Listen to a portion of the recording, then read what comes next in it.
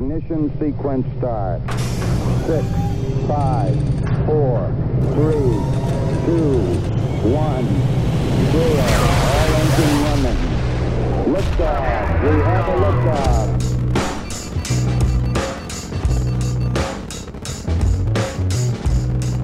All right, welcome to the Launchpad Podcast. I'm Aaron. I'm Matt. Dude, things are blowing up right now at the Launchpad. The release of our Dolph Lundgren interview has been a huge splash. People are picking this up on, like, quote-unquote news. You can't see me do the quotes. Quote-unquote news sites, like websites. I mean, big shout out to Dread Central, comicbook.com. Just a lot of people picking up this article and putting it out there because people are obsessed with the pictures that we did. How cool is that, man? Yeah, it's really cool. Joe Blow was actually one of the best ones, the guys over there. Yes. Actually, they got wind of some stuff a little early, and they were excited too. They were one of the first people to jump on it, and after they did a bunch of other, MovieWeb, Comic Book Resources, comicbook.com. There's a lot of people throwing around the similar story, but a lot of people doing new ones.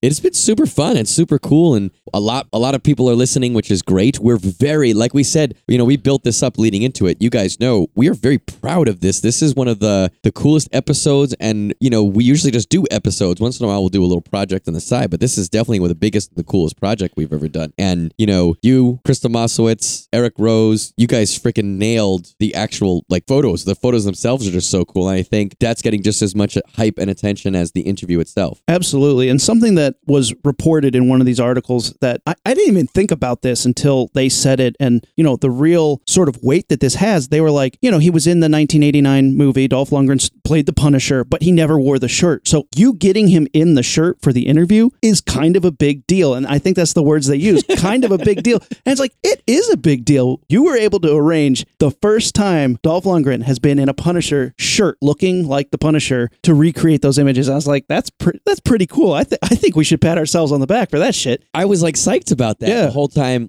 especially, the last week or two. You and I have been a little stressed, trying to put all the finishing touches on this and release it in just the right way. And my wife was like, yeah, are you going to be okay if this doesn't turn into a thing? I was like, well, I know it's only going to be so much of a thing. You know what I mean? I don't think they're going to stop impeachment hearings to talk about this on CNN. I can just see you outside with the Punisher shirt just dragging behind you with the Charlie Brown music playing. Just Charlie Brown music. Dun, dun, dun, dun, and you're just like, stupid Punisher. And you throw it in a barrel fire for no reason. I knew, and I said to her, and Rumi, I was like, if a couple nerd news sites pick this up, and if we see a lot of comments that are saying, yeah, this is cool, I said, the handful of people who feel like you and I do, Rumi, that that movie was great, and he just needed that thing, we're going to get a nerd boner that's going to last for a day or two, and if I could give those nerds those boners, that's all I really wanted to do. Your wife's like, I'm so glad that your only goal in life is to give some nerds some boners. Well, I didn't phrase it to her like that. I said, babe, fandom is a large part of my No, you don't understand, babe. It's a really big deal. He never wore the shirt in the movie, and now he's wearing the shirt. It's super cool. You don't understand. I'm sure had I said, babe, I just want to give these nerds boners, it would have had the same lack of reaction because she wasn't listening. Although the thing is, if you think about this, and I think when you're still in Georgia on Walking Dead, but you're coming home soon. Oh, so when you soon. get here, we should do another episode or two with the wives, but it'd be interesting to see if you could take the head key from the lock and key and look inside of my head, your head, Amanda's head, and Kate's head, and just see the bin that's labeled Matt stuff in Amanda's head, compare that in size and quantity to the bin in my head labeled Amanda's stuff. How much of Amanda's bullshit that I don't care about do I remember, and vice versa? Because she knows a lot of bullshit that she doesn't want to know, but she knows it. Oh, Anytime I challenge her, she knows it, Yeah, no, same thing. I'm always very impressed when Kate's like, oh, that thing, that thing from that comic book that that I don't know why I know it, but I know that that's something you care about. I'm like, oh, babe. There was a whole thing one night where I was talking. I read Secret War, and in it, spoiler alert, Nick Fury kind of manipulates Wolverine. And at the end, Wolverine says, after our history, and me, you were fucking with my head, and I can't believe that. And he goes and tries to kill Nick Fury. It turns out it was a life model decoy. But I read that and I was like, babe. And I was like telling her and she was just not listening. And but I was trying for like 20 minutes to tell her this story and like the impact of that scene. And I was like, you're not even listening. And she stopped what she was doing, turned around and repeated verbatim everything that I had just said. And I was like, okay, you are listening, but it doesn't look like you're listening. Where for me, I'll be doing something, my wife will be like, what did I just say? And I'm like, what did I just ask you to do? It's something I've asked you 1,000 times before. We've had fights over you not doing it. We had a fight this morning about you not doing it. I showed you how to do it. Take out the trash. Lucky guess, but I know you weren't listening.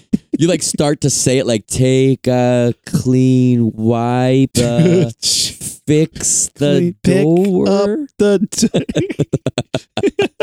So I just bought the Batman Damned book, the really well done Brian Azzarello and Lee Bermejo. Yeah, they're the artist and the writer, and they did the Joker book. It's a really cool book, but this is the one that had the Batman D in it, but they took it out after the first run, so mine did not have the D, but it was still a pretty good book. Really fun to read, like a really cool comic book. You know, they do that thing where they like imagine different characters in like kind of a different way. So like Demon was in it, and I don't see a lot of Demon comics, so like he was like in this like underground club. Entrigan? Yeah, you knew his name. Of course. I had to look it up because I was like, wait, isn't that the Demon? They keep calling him this weird name. Nope, that's his name. I was like, oh, wow. So it was pretty cool. Swamp Thing's in it. Not only do I know his name, but I also know his mind. And I know that when he talks, he very often rhymes. He does. And he's a rapper in the book. He's like in an underground That's club. Pretty cool. Yeah. And those guys did a very similar thing with Joker where they kind of took this established world and just twisted it a little bit more, made it, in that case, it was a little bit more contemporary and stylistic, which was cool. So it sounds like that's what they did here as well. Exactly. And I really liked how they did it. And they continue the story on. And Constantine's in it. It's pretty cool. It's a pretty cool book. It's really worth checking out because the art is incredible. I really love the art in it. Deadman's in it. Zatanna's in it. And those are characters that I don't really get a lot in my comic books because I don't read a ton of DC. But this is kind of that DC Dark Universe thing going on. And I was like, this is pretty cool. Worth checking out for sure. You got the trade of it? I got the hardback of it. It's an edited one that does not have the penis in it There's anymore, no Batman dick in it, yeah. Yeah, did you know that, not only did the edited version have no penis, but they changed the title, right? No, I'm not falling for it, Rumi. Go ahead, bite, Rumi, bite. Okay. Tell me, Matt from the Launchpad Podcast, what did they change it to? Well, yours is called Batman Damned, right? The one that showed his penis, this big old bat penis, was Batman Damn. It also was not published by DC. They dropped the C for that one, and it was just D. Worth biting. Worth biting that D. Bite that boner.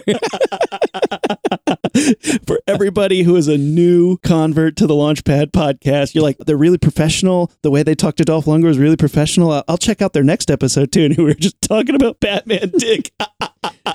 Well, to be fair, we mentioned Dildo Pizza in the after interview deconstruction of Dolph, but yeah, we like to give you the hard-hitting professionalism as well as the fart jokes when we can. Well, since we have some new converts, hopefully you're still listening after the Dolph Lundgren interview. What are some episodes they should check out, Matt? What is one of your favorite episodes from our back catalog? The first two that I always say to people to go listen to is the Amalgamations episode and the Bodyguard episode. Those are two of my favorite things that we ever done. I'll be honest, I love us. I love the sound of my own voice. I think we're both hysterical separately, but you put us in the same room, we crack each other up. And that being said, I don't even listen to our show all that often because I have to be I don't drive to work. I walk to work, so I don't have a drive. I don't sculpt or paint or do anything like that. So there's very few times where I have background thing on that I'm listening to that's not music, because music I don't have to hear. Our show I'd have to hear. But every once in a while when I go back and throw on an episode of ours, those two are always on there because they crack me up. I even know the jokes, but they still crack me up. Yeah, the Amalgamations one is great, and the Bodyguard is by far one of my favorite episodes we've done. Hysterical stuff. I really like our Scary Stories episode. It's unique. It's not like anything else we've done, but the Scary Stories to Tell in the Dark, where we do these radio plays from those classic Scary Stories book, was really fun to do, and also hysterical because in between the tales that we recreate with sound effects and stuff, we try to raise a ghost, and it doesn't go well.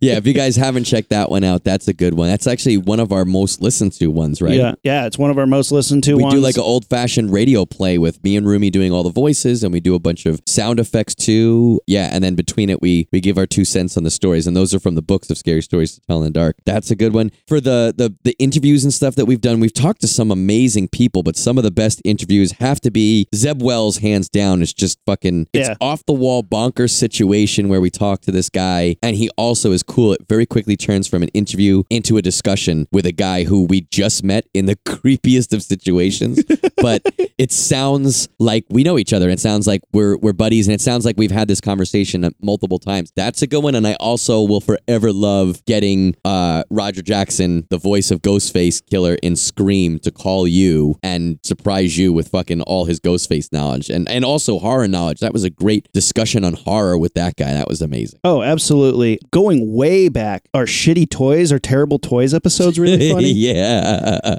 That one's audio quality is probably pretty crappy because I hadn't quite mastered the art of podcasting, but back then that was a hilarious episode. Classic, you and me just bullshitting. I mean, the one we did with Test Pattern, the crosscast where we talked about Italian horror movies. Yes, that's actually on my list of ones to re-listen to now because we talked about Italian horror, which is not my go-to horror of choice, and I learned so much. You and I watched a bunch of them together, which was a really fun experience for me, and then chatting with those guys know their stuff. It's always fun to talk with people, but when you talk with someone who knows their craft, and those guys knew those movies, it was really cool to talk with those guys. Just looking through the list of stuff we recorded, we could do an entire episode where we just scroll through the list and I go, oh, that's a good one. Oh, that's a good one too. Yeah, so that's called the jerk off episode where we just jerk ourselves off and talk about how great we are.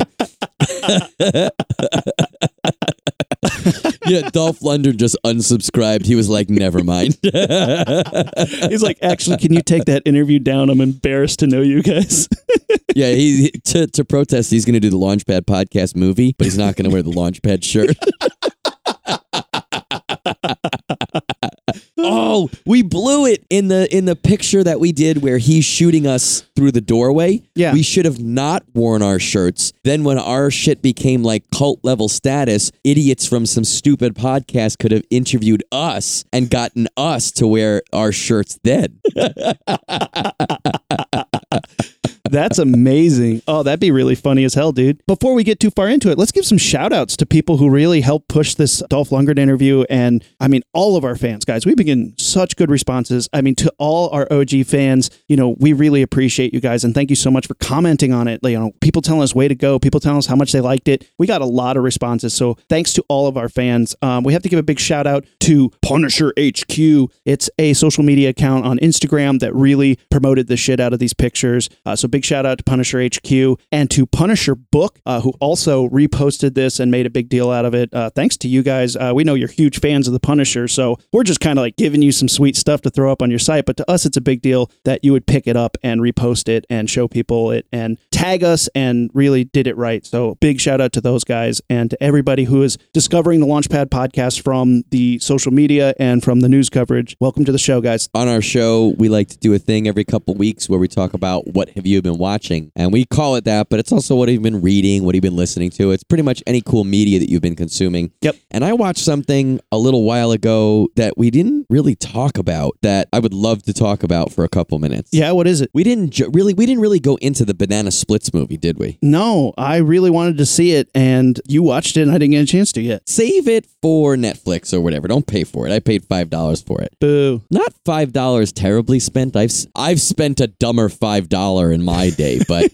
you don't have to rush out to burn that $5 on this movie. But it was fun. It's the way I keep explaining it to everybody, and this is a better pitch. And Pee Wee Herman, if you're listening, if you made today a Pee Wee Herman's Playhouse movie, but it was about Pee Wee Herman being a serial killer, that's what this movie is. Banana Splits is this fun show from the 70s about these, 4 furry creatures. There's a dog, there's a lion, there's a like a bear, an elephant, and they're in like almost like mascot type costumes from the 70s. They were in a band, they'd go on adventures, they had these weird little cars that they drive around. It was a live action show, kid show. Like, it wasn't Sid and Marty, it was actually a Hanna-Barbera property, but it was like Sid and Marty Croft level of entertainment and stuff, where it was like kind of silly and weird looking, but the kids would dance, and Like I watched an episode where those creatures, the banana splits, are at an amusement park and they're getting ready for their band and they're fucking around with kids and they're playing hide and go seek. You want to rephrase that, Matt? No, because that's what it's creepy. The old show, when you watch it now, it's kind of weird and creepy. Yeah. Sometimes, depending on what year you're watching the show, the voices are very notable Hanna-Barbera voices that you recognize from other shows. But like, there was no horror or creepy element, at least not intentions. Zero. There. Yeah, it was all cheesy, right?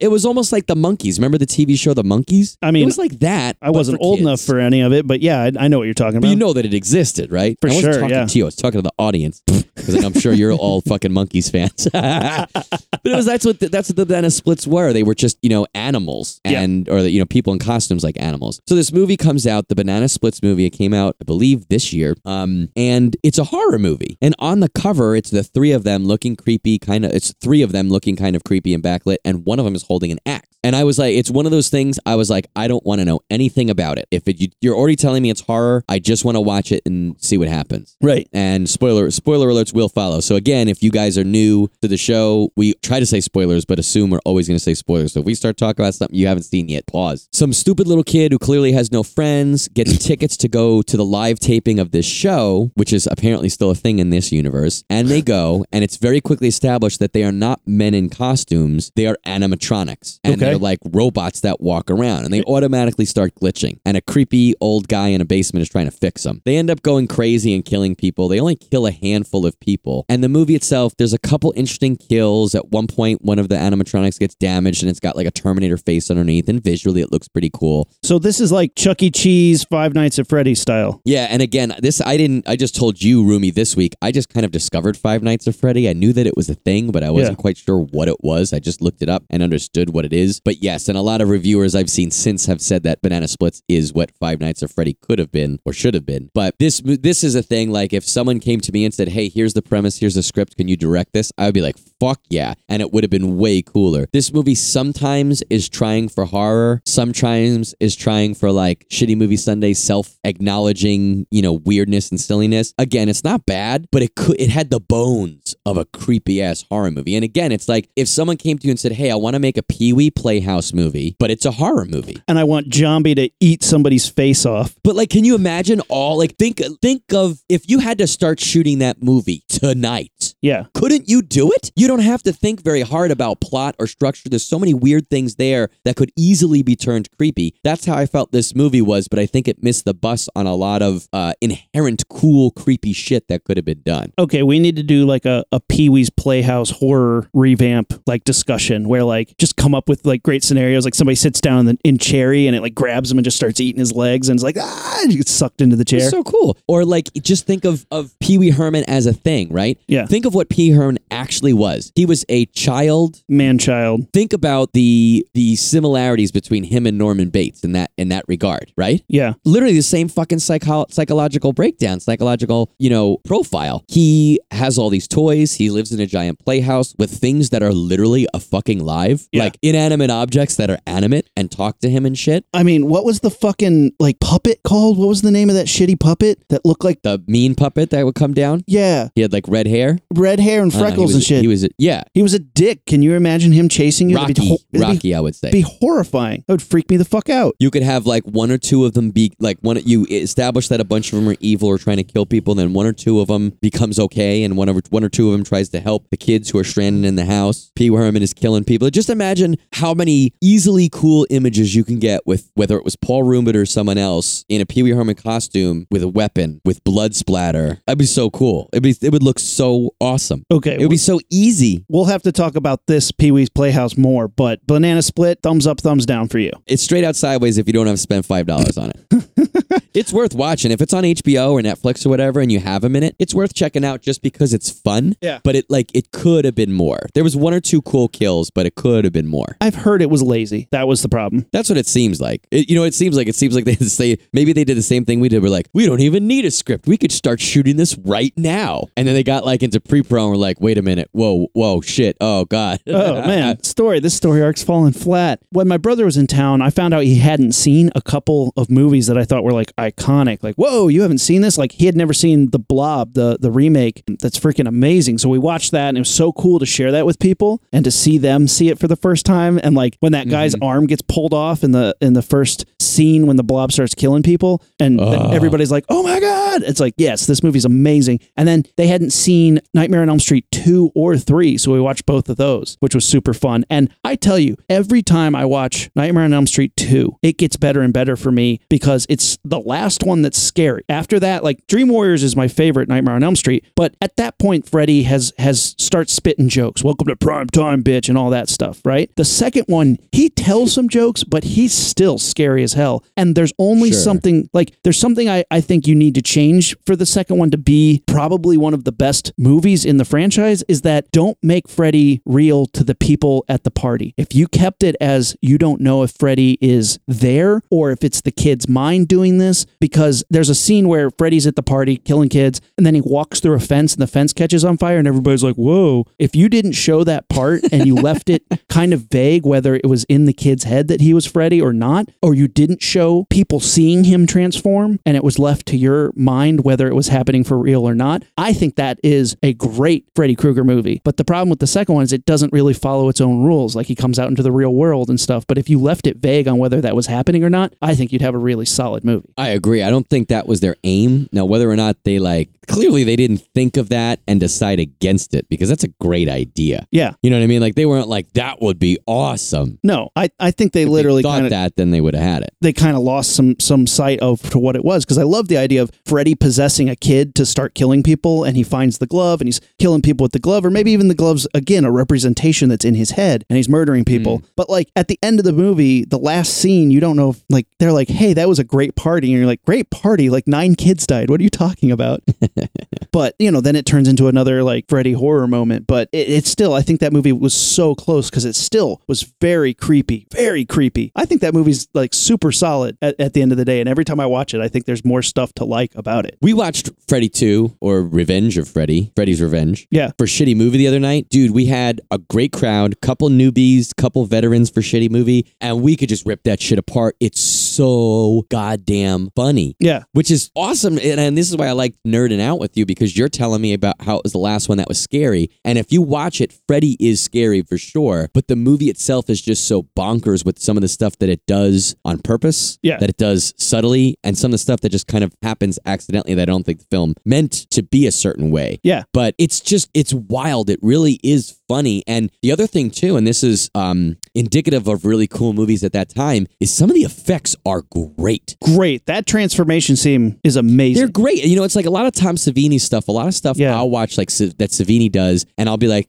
I can see the seams, that's not that great, but that's watching it now. When you think back then, it stood the test of time to look as good as it does now. That's something to think about. But back then, that was the most fucking bitchin' thing you could do then. And I feel like this movie has a lot of those moments where you're like, shit, that wouldn't fly in a movie today, but that looks great knowing that it came from the 80s, you know? Well, and like you were saying, you watched The Blob recently? My wife and I actually, just like what you just said, Amanda had never seen it. I try to get her to watch one horror movie every October with me, and I try to get her to watch any movie I want for my birthday. That's what I get. Some people do like sex shit for their birthday. I'm like, babe, will you just sit down and watch a movie with me? And I won't like try to pick ones that I know will like displease her, or that she'll be like, you know, trying not to watch. Yeah. But, like, I'll try to watch a movie like that I think she might like. Terminator. She'll never fucking watch Terminator unless I make her. Yeah. But if I make her watch it, she might be like, oh, that was pretty good. So she was like, I said, I think The Blob would be something that you would like. I said, it's got a lot of things in common with The Thing, which I've made her watch before and she likes. She's actually seen John Carpenter's Thing probably like 4 or 5 times, which is like, I don't know that she's ever seen a movie more than once. She's not a big movie person. Yeah. But we watched The Blob and she was into it. There was no falling asleep. There was no complaining about shit. There were definitely some moments where I was like, oh, how cool was that? And she was like, that was pretty cool. But she was not,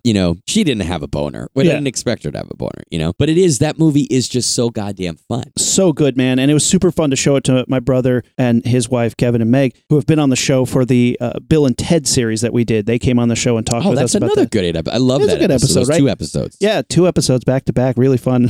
Full-on robot chubbies. But they had full-on robot chubbies for the Blob because it was super fun. And the practical effects are state-of-the-art and still hold up. But we were talking about it, and it's like, this is the best it will ever get. Because if you redo that movie now, that shit's all CGI guaranteed. None of it will be practical. So now here's something about CGI and robot chuddies. Let me ask you this. Yeah. Something like the Blob. I remember and I told Amanda and I showed her the freeze frame of the movie that was the cover of the Blob in my video rental store back in the 80s and 90s that used to terrify me. I never saw that movie until I was a grown-up. Yeah. I may have seen a bitter piece of it on cable here or there, but I never watched it. Now I watched it, and the appreciation I have is different than a movie like maybe The Thing or The First Nightmare or The First Freddy, First Jason rather, that I saw when I was younger. What do you think a movie like The Blob, what do you think the experience is different whether you see it later in life or as a kid? I feel like you like it and hate it for different reasons, and I think it might have a different shelf life. What do you think about that? Well, as an adult, you scrutinize things differently. And like for me, the Blob stuff, when he gets really big, that's when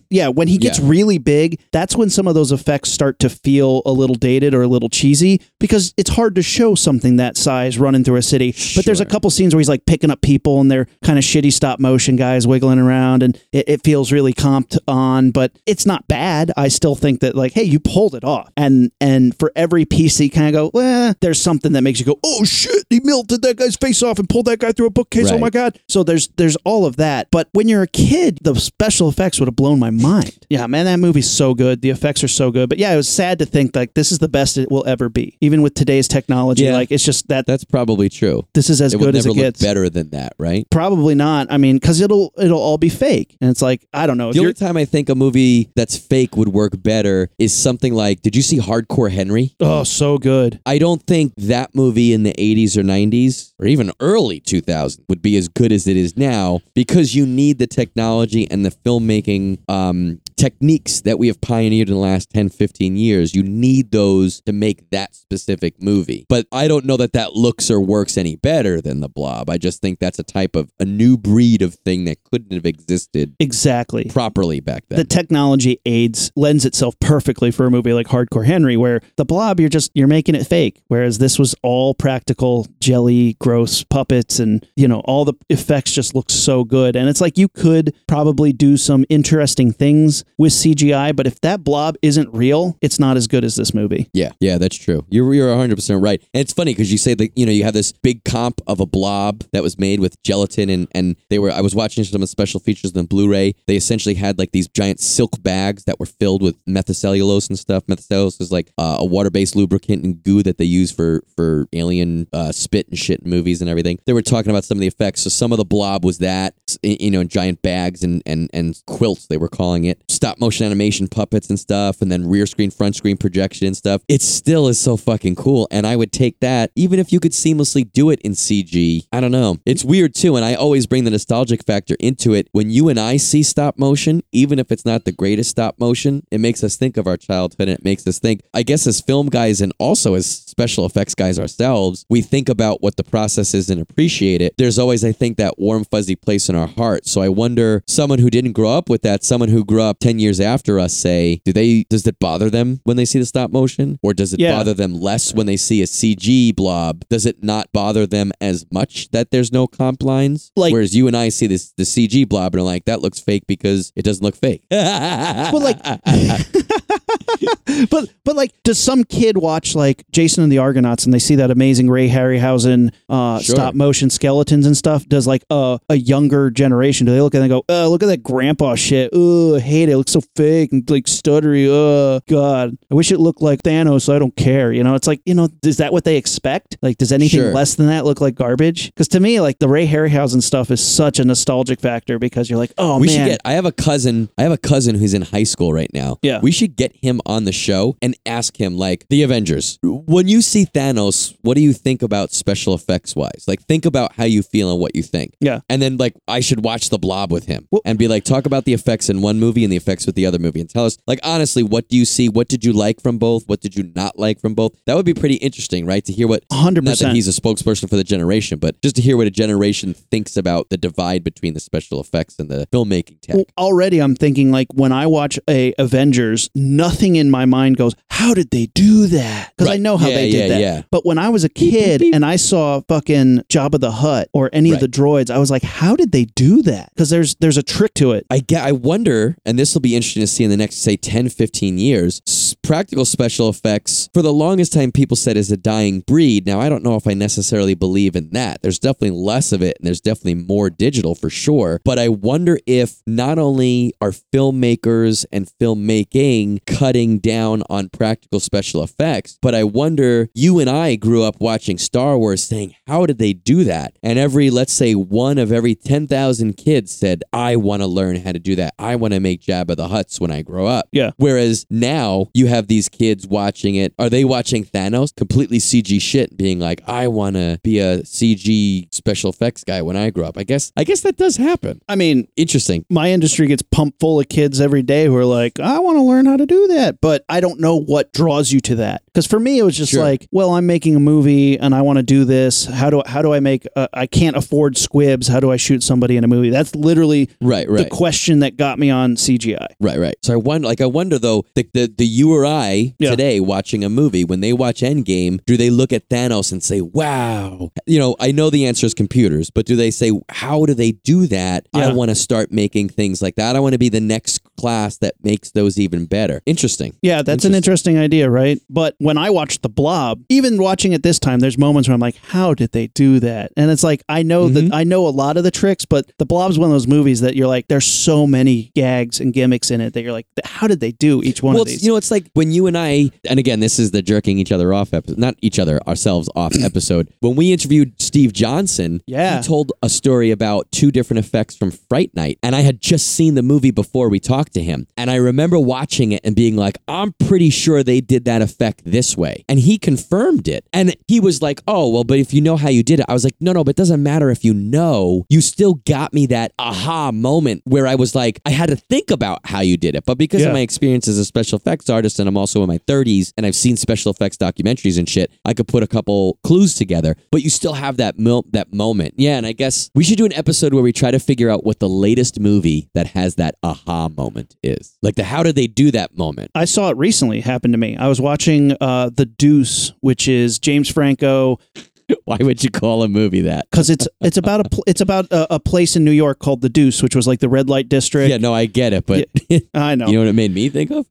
Dookie. So there's a moment where he plays himself and his shithead brother, and there's a moment where we're in the same scene together. And I know how you do this a lot, but there's a moment where he's talking to his brother at the bar, and you know it's normally behind a bar, a mirror. Mm-hmm. So it's them interacting with each other while he's in the mirror as the reflection, talking to himself standing behind the bar, and then a bartender comes up and passes one of them a glass, and he takes it. And I was like, that right there, I know how you did it if it was a split screen, but there's an interaction that blew my mind. Is like good, clever techniques using the best, like probably the simplest digital sort of tweakery made a really cool effect that had me going like, hold on, rewind that. Wait, how did he do that where he grabbed the glass? How did they do that in the reflection? That's pretty cool. So there still are moments of that, but when you just show me like a giant battle of 1,000 CGI characters ramming into each other, it's not as impressive because I'm like, yeah, I know how you did that. I know it's a lot of work and a lot of modeling, but at the end of the day, it's all contained in like the computer did it. There's no trick to it. It's just hard work, a lot of people, and a lot of time. Sure. You know, it's like I'm not impressed by a building. It's like I know what it takes. It's architecture. It's a lot of work. It's a lot of time. It's a lot of planning. But when you have a piece of architecture that should be impossible, that's amazing. Or you see there's a trick behind it. And I think when there's a trick that you can't figure out, that's when you're intrigued and that's when you want to find out more. It's true. I saw some pretty cool pictures on the internet trending last week. But it was just Dolph Lundgren just kind of photoshopped into a background. I was like, I know how they did that. No tricks here. No, dude, we saw one fucking douchebag hater kid who was like, that looked fake. And you're like, thanks for your input, dude. Everyone else loves it. Thank you guys so much for checking out all of that Dolph Lundgren stuff. We're glad to have you guys with us here. Keep listening. We're going to keep doing fun stuff. We have some cool stuff planned. No joke. I don't want to reveal a hand. Ruby, I'm going to tell you in a second, but while we were talking, I just got a notification of something that might be coming down the pike that could be pretty cool. Fucking awesome, dude. Yes. Keep listening here, launchpadpod.com, our Facebook, Instagram, and Twitter at launchpadpod. Guys, we love hearing from you. Keep it up. Thank you so much for all the support with our most recent stuff, making these episodes super huge. We love doing it for you, and we're going to keep doing it episodes every week. Matt, let's blast this thing off. We're the Rocketeers, and we are out. Ignition sequence start. 6, 5, 4, 3, 2, 1, 0. All engine running. Liftoff. We have a liftoff.